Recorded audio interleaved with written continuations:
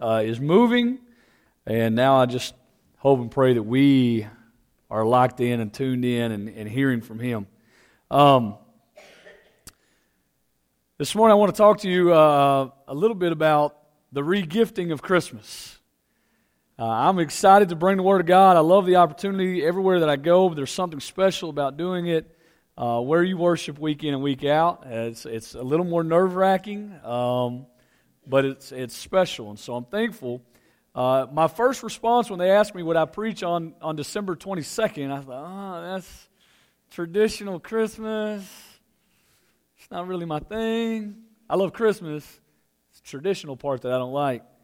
And they said, well, just do what God lays in your heart. It doesn't have to be typical. And I think that's what they knew when they asked me. It's not going to be typical. So I want to talk to you this morning about the re-gifting of Christmas. And so to think about that, I want you to think a little bit. We all know what re-gifting is. A lot of us have done it. I know at times in my life I've re-gifted because I forgot to go get a present and that was all I could do.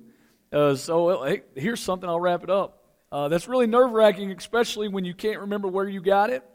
And you hope it's not something that person had already given you that you're re-gifting it to. And re-gifting kind of has a negative connotation, but I want you to think about it a little bit different this morning, because re-gifting is simply taking a present that was given to you, that was picked out for you, that was chosen for you specifically, and then taking it and giving it to someone else like it was meant for them. That's what re-gifting is. And I think in a sense that is exactly what we should be doing this Christmas. We've been given a gift. And it's our job to take that gift that was given to us and meant for us and specific for us and turn around and give it to other people because it's also meant for them. And so that's really the gist of where we're going to be. So we're going to start this morning in Romans 6:23. I know that's a real typical Christmas passage, but it's one that you're going to hear from me oftentimes if I have opportunity to bring the Word, because if we will wrap our minds around these things, then we will become better Christians, better followers of Christ, better servants of our communities. So Romans 6:23, real simply, it says, "For the wages of sin is death, but the gift of God is eternal life through Jesus Christ our Lord." Let's pray and then we'll dig in a little bit.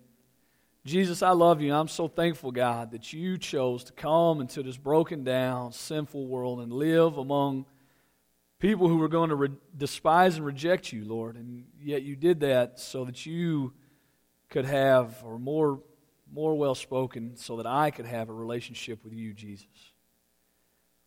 And God, I know that it's a gift that I can never repay.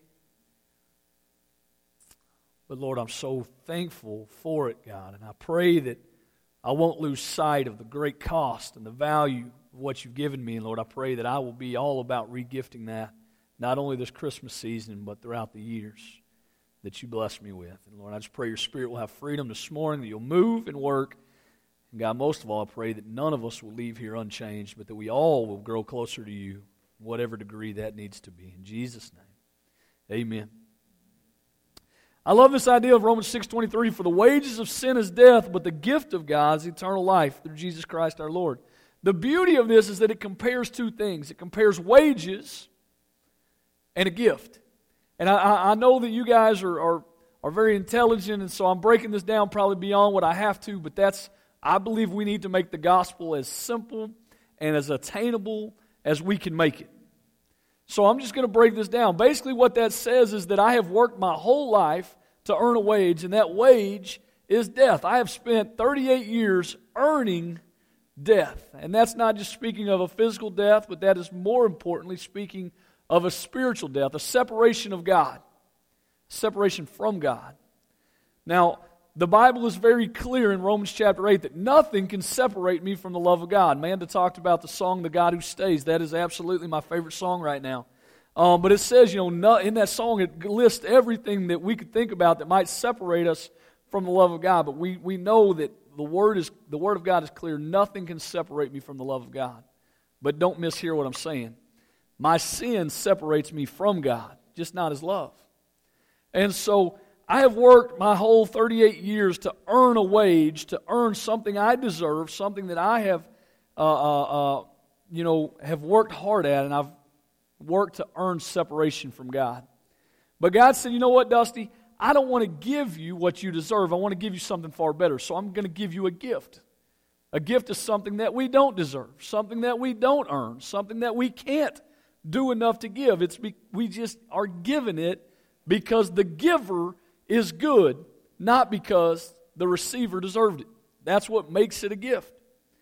And so I have earned death and separation, but God has given me the gift of eternal life through Jesus Christ. And I am so thankful for that. I'm thankful for Amanda and Terry sharing about gifts that meant something to them. And let me just say this. I probably shouldn't, but my wife hates when I say that. Christmas in America has been very commercialized. I don't know if y'all have noticed that. It's a new thing. It's become very commercialized. And so when I want you to understand that, yes, this morning I'm preaching and I'm using the word gift a lot, and we're going to talk about presents, and sometimes those things are physical.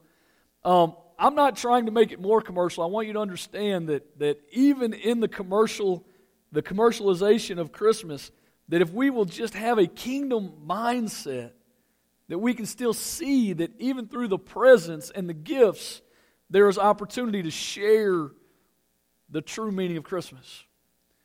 And so I want you to think about some of the best gifts you've ever gotten.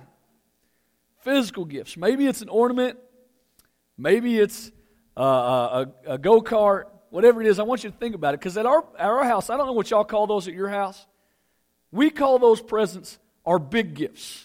You know, I don't know if y'all say that at your house. You're like, what's my big gift?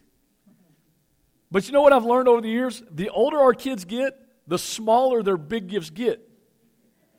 Right? And so it's no longer their big gift, but why do we call it their big gift? Because it costs more. Because it's more valuable. And sometimes your big gift is something that just holds a deep sentimental meaning. Maybe it's not even a dollar amount value that makes it your big gift. Maybe it's a pocket watch that your grandfather carried. Take it to a pawn shop, you get $5. The world says it don't mean a whole lot, but to you it means a whole lot. It's your big gift. It has sentimental value. Or maybe it's that electronic that comes in a box that's this big, and you go check it out, and you're like, I just paid that for that little bitty box. Or whatever it is, your big gift is the one that has the most value to you. That's how we rate gifts, is the value that it has, whether that be dollar values or sentimental values. And so when we talk about, when we talk about this gift that God has given us of eternal life through Jesus Christ our Lord, I want you to think about the value of that gift. Our salvation, our ability to have a fellowship with Jesus Christ, our ability to someday live in His presence and see Him face to face. We live in His presence now through His Holy Spirit, but to actually see Him is a gift that cost Jesus everything. Let's just look at Romans 5:8. You don't have to turn far. If you found 6:23 a while ago, let's just look over at Romans 5:8. It says, but God commended His love, or demonstrated His love for us, and that while we were yet sinners, Christ died for us. So when we think about the price of this gift that God has given us, it cost us the life of Jesus. And we talked in Sunday school this morning about how not only was that a great physical price that Jesus paid at the cross, the nails, the splinters, the whipping, the crown of thorns, the humiliation of being hung naked, on a cross for people to come by and mock and make fun of. Not only was the physical toll of the cross extremely high, but more importantly, the spiritual toll of the cross. Because for the first time in all of eternity, Jesus, God the Son, did not have perfect fellowship with God the Father. It says that God, the sky turned black, and Jesus, my God, why have you forsaken me? For the first time, he felt what it was like to be separated from his Father. That's a price that you and I can't imagine. Unfortunately, I know what it's like to be separated from God because I have sinned and because I have earned separation from God. Jesus didn't know what that was like until the cross, when he took my sins and when he took your sins on him at the cross. And then he paid a price far greater than the physical toll of the cross could ever be. Again, maybe this morning I'm the only one that has thoughts like this or has fears like this, but I'm always afraid that someone is going to give me a really great, awesome, or expensive gift, and I didn't do so good for them. I didn't realize we were at that point in our friendship that we were going to buy each other that. Okay, here's some Christmas cookies. My bad. That's something that scares me. But yet, when Jesus died for me, when Jesus offered me this gift of salvation, he knew that there was no way that our relationship would ever be equal. He knew that the partnership he was getting into with Dusty Wright was one he was going to be cheated. Okay? He bought me the present of all presents.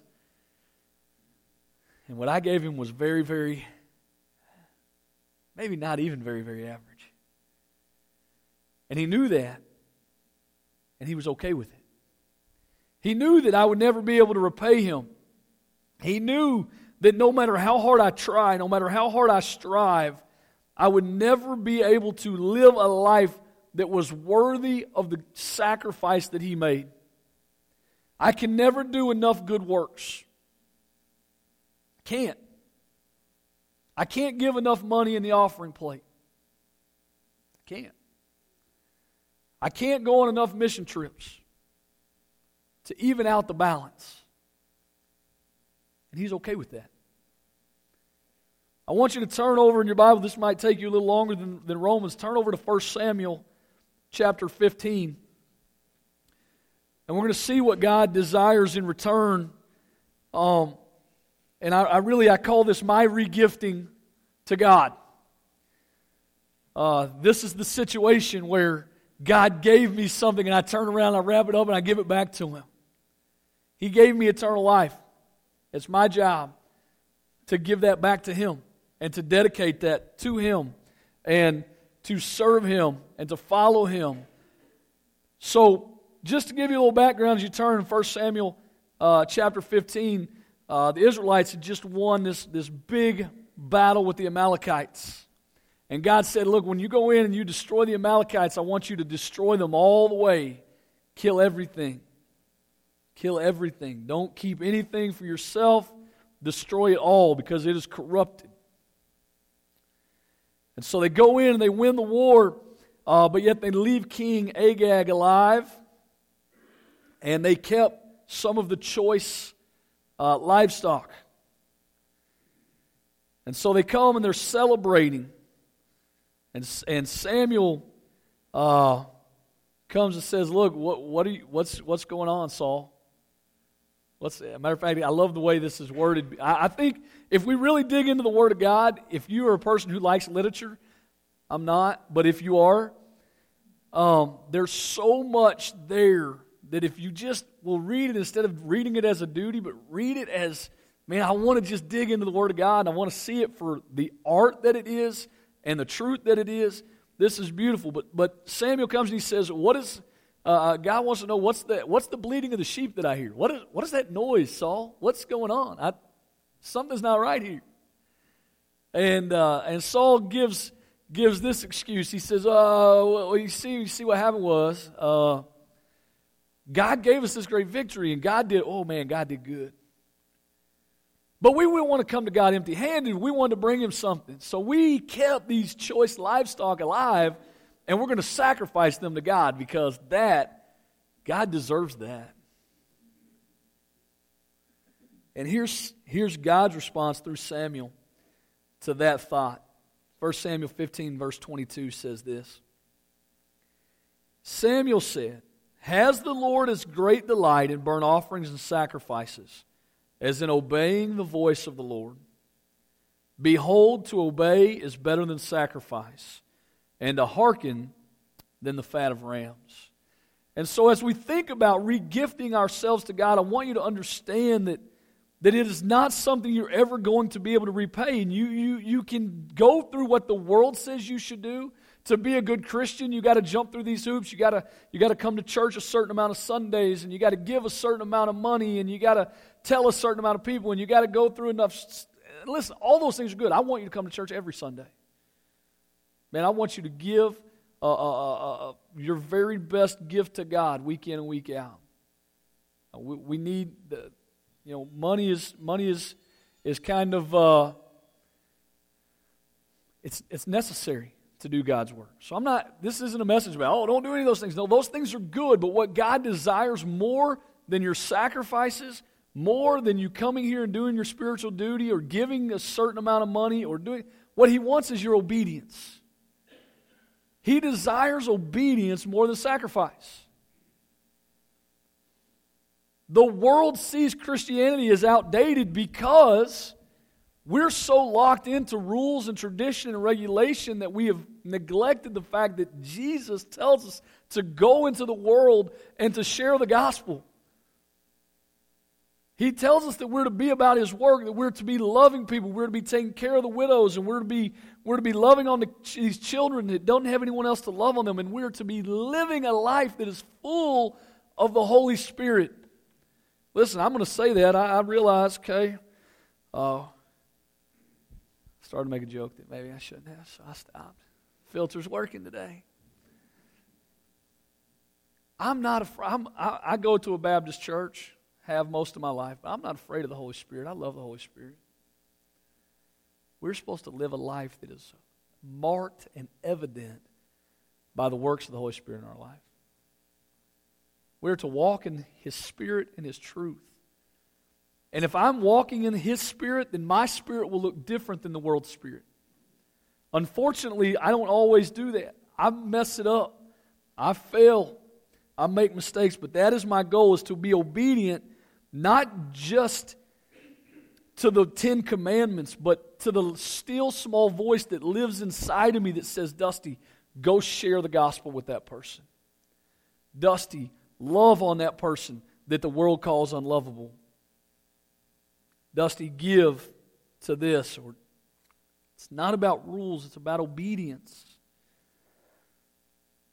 I want you to understand that for our church, as we re-gift this gift that God has given us to our community, it doesn't matter, honestly, and some of y'all are going to kick me off the search committee for this. That's all right. Well, we can't vote on that today. It can only be one item. Okay? But in my heart, I believe that it doesn't matter who our next pastor is if we don't change our hearts and our minds as a body. Because many times we come to church week after week to hear a message, but we don't even desire to hear from Jesus. We endure our time in church, and we wonder why we go home empty, and we haven't changed at all. And it's because our spirit has not bore witness with the Holy Spirit, because the Holy Spirit is not in us. Listen, church, I love you. I say this from a place of love, but my gift to you as a church body this morning is the gift of truth, that not everyone who comes to our church week in, week out knows Jesus. Coming to church at First Baptist Danville will not get you into heaven.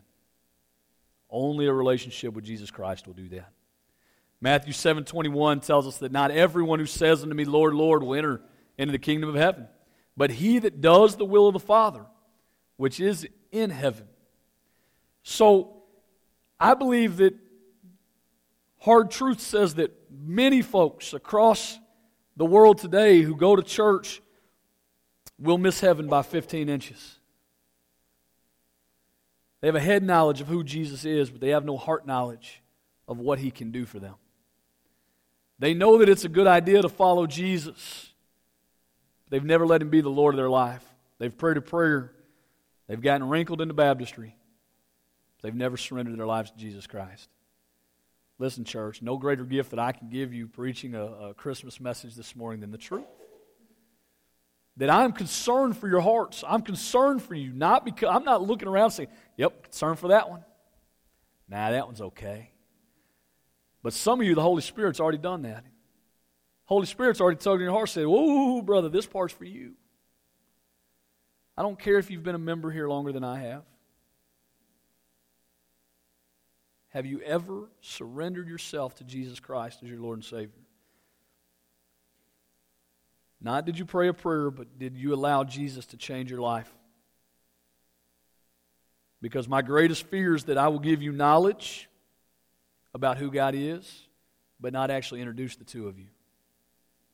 So this morning I want to introduce you to Jesus. So what do we do with this knowledge? What do we do with this idea? What's the difference between praying a prayer? Someone told me one time that if I'll just pray this prayer, I'll be saved. Well, listen, I believe that at times we've watered down the gospel, because the truth is that the call of Jesus is much more than saying a prayer. It's a surrender of your life. Acts chapter 3, verse 19. And I know we're need to move quickly. I have a lot of information here. So I don't want to write them down. You can go back and check them later. But Acts 3:19, this is a call to salvation. It says, "Repent ye therefore and be converted, that your sins may be blotted out when the times of refreshing shall come from the presence of the Lord. And He shall send Jesus Christ, which before was preached unto you." So I want you to understand this morning, my call to you is to repent. And not just repent. See, I think we twist up this word repent to meet our modern, less offensive version of Christianity. But to repent means that I'm going to say the same thing about my sin that God says about it. It's not I'm sorry. Okay, I'll be honest. My kids will tell you that Daddy doesn't like to hear I'm sorry unless there's a change in behavior. I'm sorry doesn't make it okay. But I'm sorry followed by a change of behavior tells me that you're actually sorry. That is the picture of repentance. Daddy, I realize that what I did was wrong and I'm not going to do it anymore. Because you say it's wrong, I'm going to say it's wrong and I'm not going to do it. So when Acts says to repent, it doesn't mean to say, Jesus, forgive me of all the sins I've done today and the ones I'm going to do tomorrow, and it's probably going to be the same ones. So just go ahead and forgive me for the next day too, God. Repentance is, God, I'm sorry because I've broken your heart and I've broken your commandments and I haven't obeyed what you said.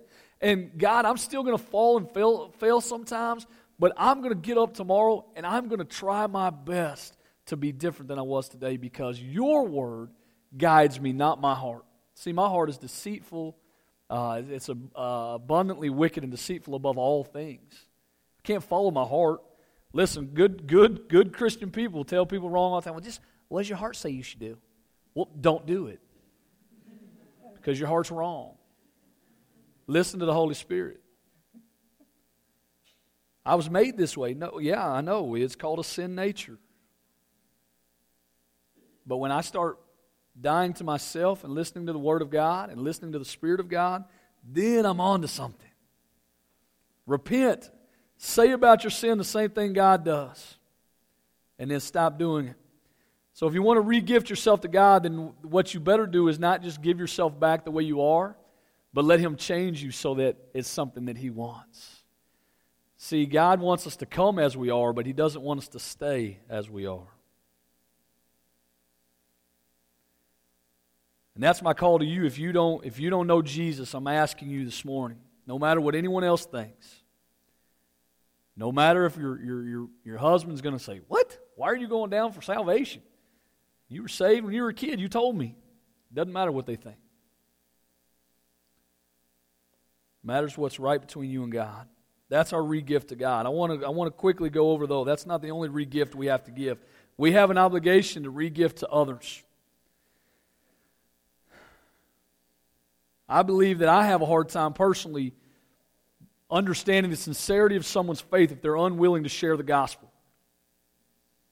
Because my Bible in Acts chapter 1, verse 8, it says that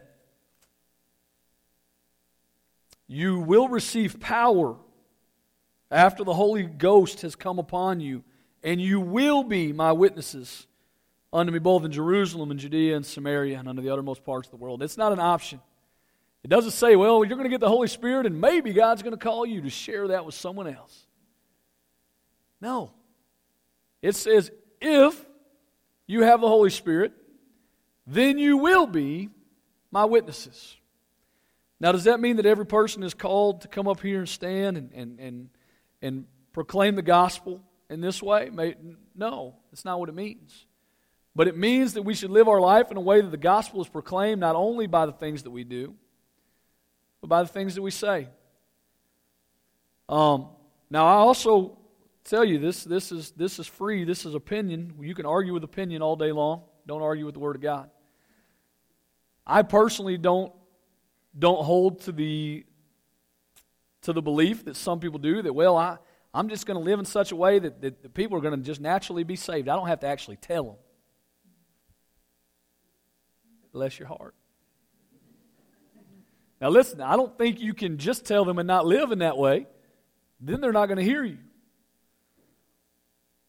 If you live right for God, then certainly people will take notice that you're different than the rest of the world. But don't you think they need to know why? We have an obligation to not only live different than the world, but to proclaim why we live different from the world. I live different because God lives inside of me and He directs me and guides me. Not because I'm good. Listen, I love my parents. I think they're watching this morning, so I got to say nice stuff. No, I love my parents. But if there's anything good in me, it's not because my parents did a good job. They did a good job.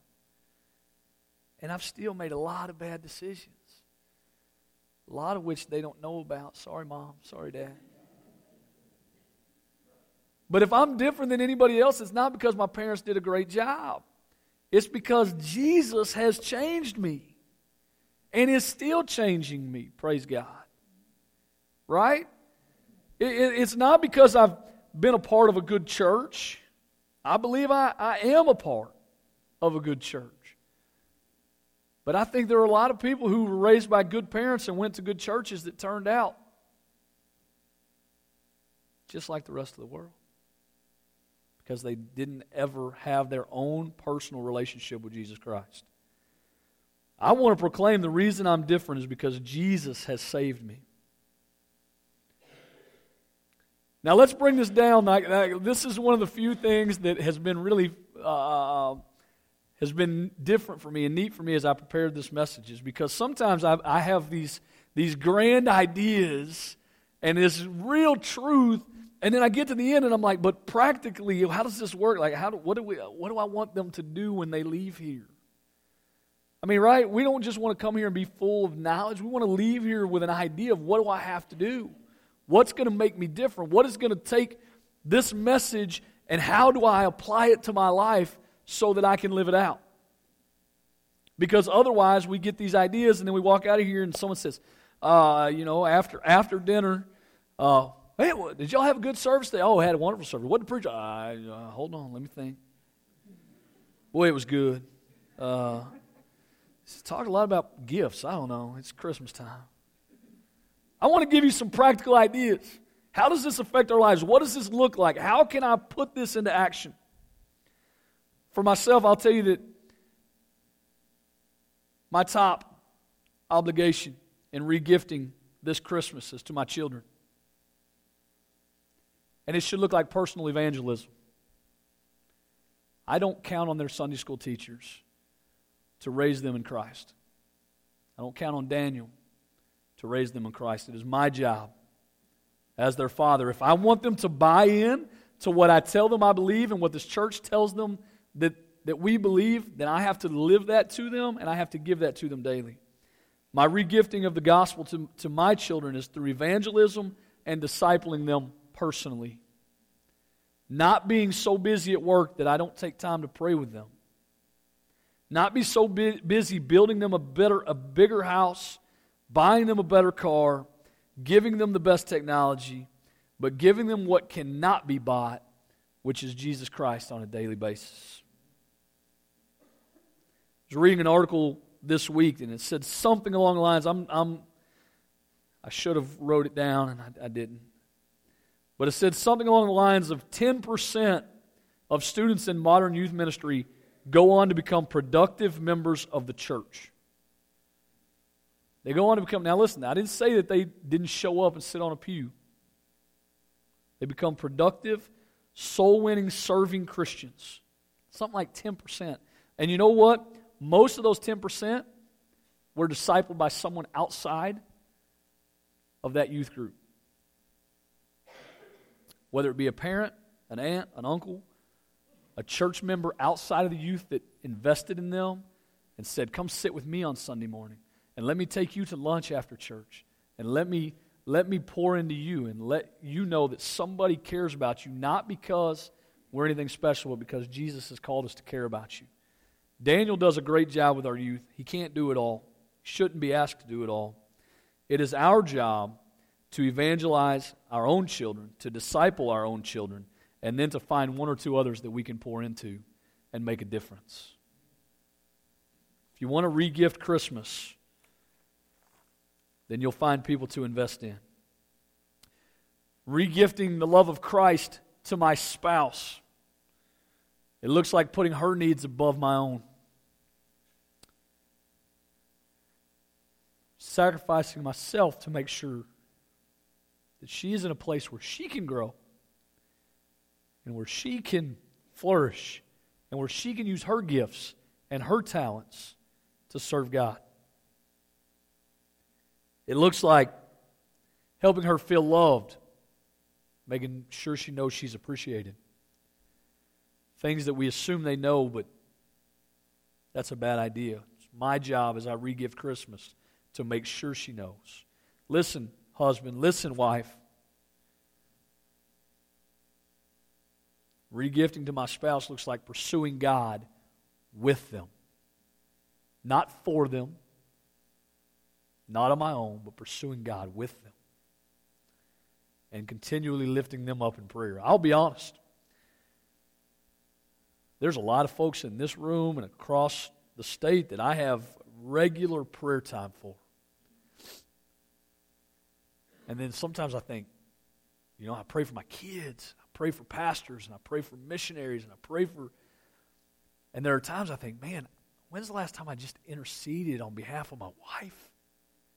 I just assume that our partnership, she knows that I love her, and God knows that I want what's best for her, but when's the last time I just said, God, I just want you to just pour yourself out on my wife.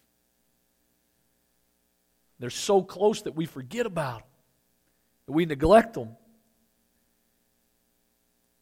And I think to be a Christian who is doing what I'm supposed to be doing, I have to invest in her.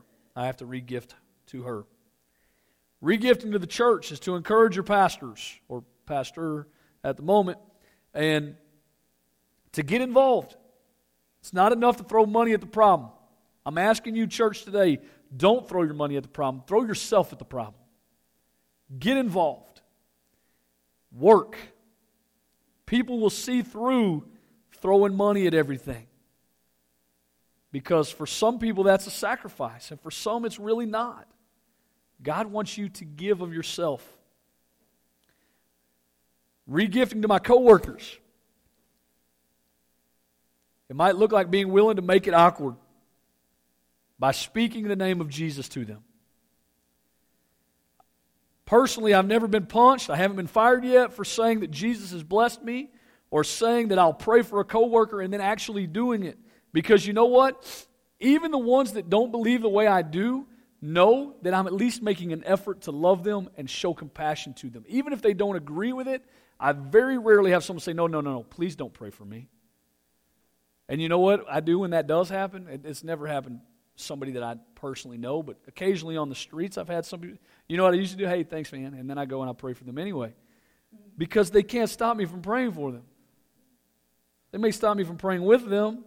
Can't stop me from praying for them. But we have to be willing to make it awkward. I make it awkward talking about how much I love my kids, how much I love my wife. I make it awkward by talking about dumb stuff. Not that that's dumb. I mean, I'm just going to let that clear itself up later. But why am I so unwilling when the Holy Spirit says, just mention my name? Well, but I'm at work, and that's kind of weird, and they'll think they're not saved. That's why I got to share the name of Jesus, right? Some of y'all are with me. Some of you maybe checked out a few minutes ago. I know we're in overtime, but man, I'm a coach. We like overtime. Regifting the gospel may look like forgiveness or acceptance. It may look like inclusion. It may look like giving your time. It may be giving compassion to someone who hasn't received a whole lot of that. It may be giving someone a hard truth that they don't want to hear. It'll take on a lot of appearances, but the bottom line is it's making a conscious decision to follow the direction of the Holy Spirit and pouring out God's love and grace because Jesus has poured it out onto you. We're going to close up with Acts chapter 4. I know we've spent a lot of time in Acts because it's very practical. Acts chapter 4, verse 20, and we'll shut this thing down, give you an opportunity to respond. When we talk about regifting the Holy Spirit, regifting life, regifting the truth of the gospel, we need to take Peter's approach. Here in Acts chapter 4, verse 20, it says, verse 19 says, Peter and John answered and said unto them, whether it is right to in the sight of God to hearken unto you, to listen to you, or unto God, you can be the judge. For we cannot help but to speak the things which we have seen and heard. Man, I tell you right now, God has saved me. God has changed me. God is still working on me. He is still changing me daily. And because of that, I have no choice but to tell people what God has done for me. I have no choice but to tell people what God is leading me to and what He's doing. It's not that sorry, Daniel. Apparently I'm a type 8 personality. Conflict doesn't bother me. But it's not that I'm looking for conflict. Okay? But I have an obligation to share Jesus. It's just what I have. Because He saved me. Because He's changed me. Because He's forgiven me. Because He still forgives me. Listen, I strive to do it right and I blow it every single day. And yet He forgives me, and I have an obligation to a God like that to share Him with other people. Because Lord knows if we need anything, it's that we need forgiveness. And we need God's love. I don't care how good you are. I don't care how good your family was. I don't care. I love you, but I don't care about anything this morning other than, have you ever accepted Jesus Christ as your Lord and Savior? Number one. Number two, if you have, are you regifting that gift to others? And if either one of those is no, then the altar is open. I'm here. Lots of other people here. Let's take care of business. Let's not come to church and hear a message and go home unchanged. It's not the biblical way. We apply it to our lives and we live different because of what God tells us. So if you need to talk to me, come on. I'm going to pray and we'll just have a time of invitation and you do what God lays on your heart because it's between you and Him. Jesus, I love you. God, I thank you for these people, for their love for me and for my family, God, for their willingness to sit and to endure me trying to share with them what you are showing me and teaching me. God, I pray they'll know that it all comes from a place of love because, God, you have spoken into my heart in ways that I have not regifted you enough and that I am obligated to and that I need to do better. And Lord, I pray that, God, every single one of us will take a real look at our lives and say, number one, do I know Jesus or do I know about Jesus, God? And I pray that if we only know about you, that we'll make you the Lord of our lives today. And number two, I pray that we'll say, God, what are you wanting me to regift? What can I do to further your kingdom? How can I make a difference? And then I pray that we'll do it. I pray that you'll speak to our hearts, God, and that we'll be obedient because you desire obedience more than our sacrifice. Have your way, Lord. In Jesus' name, amen.